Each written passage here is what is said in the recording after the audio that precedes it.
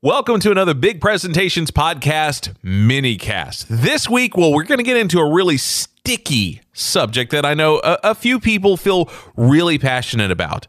But don't worry, we're not talking about anything political or any of that other stuff that you hear all over the news all the time. This is something else. This is the name change of the Cleveland Indians to their new name, the Guardians. Now, don't ask me yet how that fits in to Big Presentations. Maybe it's just about what they talk about or the presentation they made to say, hey, this is the new name. But Mike, I know when I saw that we were talking about Guardians, this is the direction that we were going. So Mike, what's your take?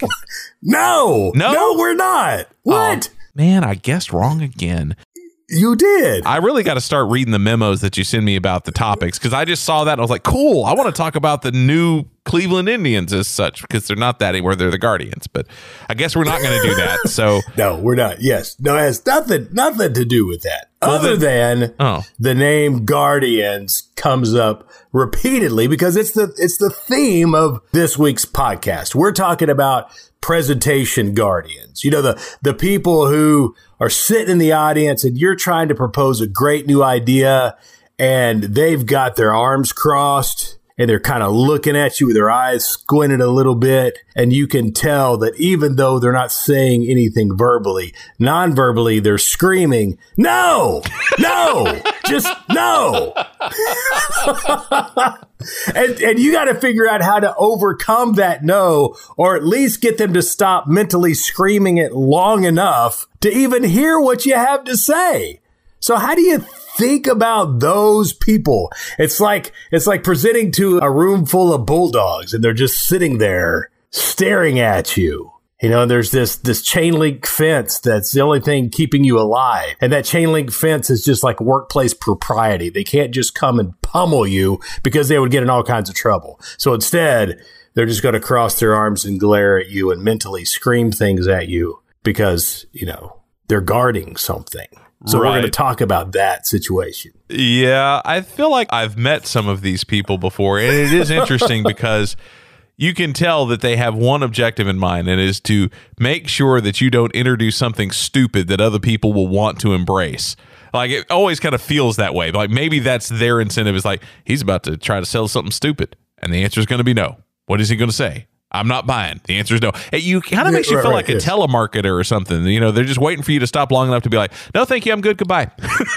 Right. Yeah. I was just thinking the same thing. Like when you look through the peephole of your door and you see a guy with a clipboard and you feel just guilty enough to where you feel like you have to open the door. Yeah. But you know you're going to say no before you even open the door. Or at least you're telling yourself that. Say no. Say no. Say no. Or they might not even have the clipboard. Maybe they just have two very unusually well-pressed white short-sleeve shirts and a name tag. You know, those are always fun as well. Yeah, so sometimes giving a presentation, you feel like you walked into the room and a whole bunch of people are standing behind those closed doors looking at you through the peephole. And you can just see the glare in their eyeballs, just through the peephole, as they look at you.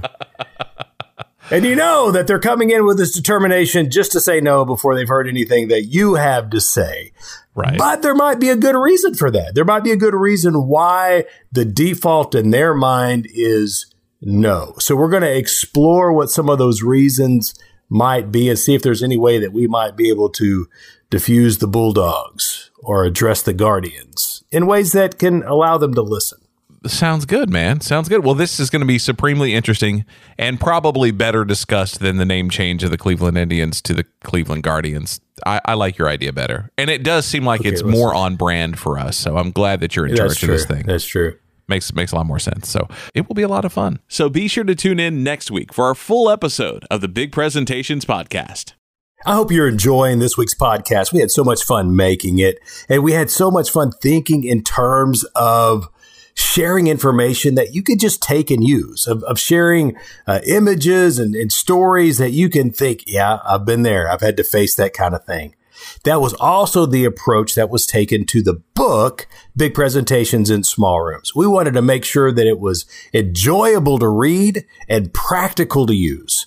So if you deliver presentations at work or in your nonprofit or volunteer work, please Do yourself a favor and pick up a copy of the book, Big Presentations in Small Rooms. You'll enjoy the read and it will help you deliver better presentations.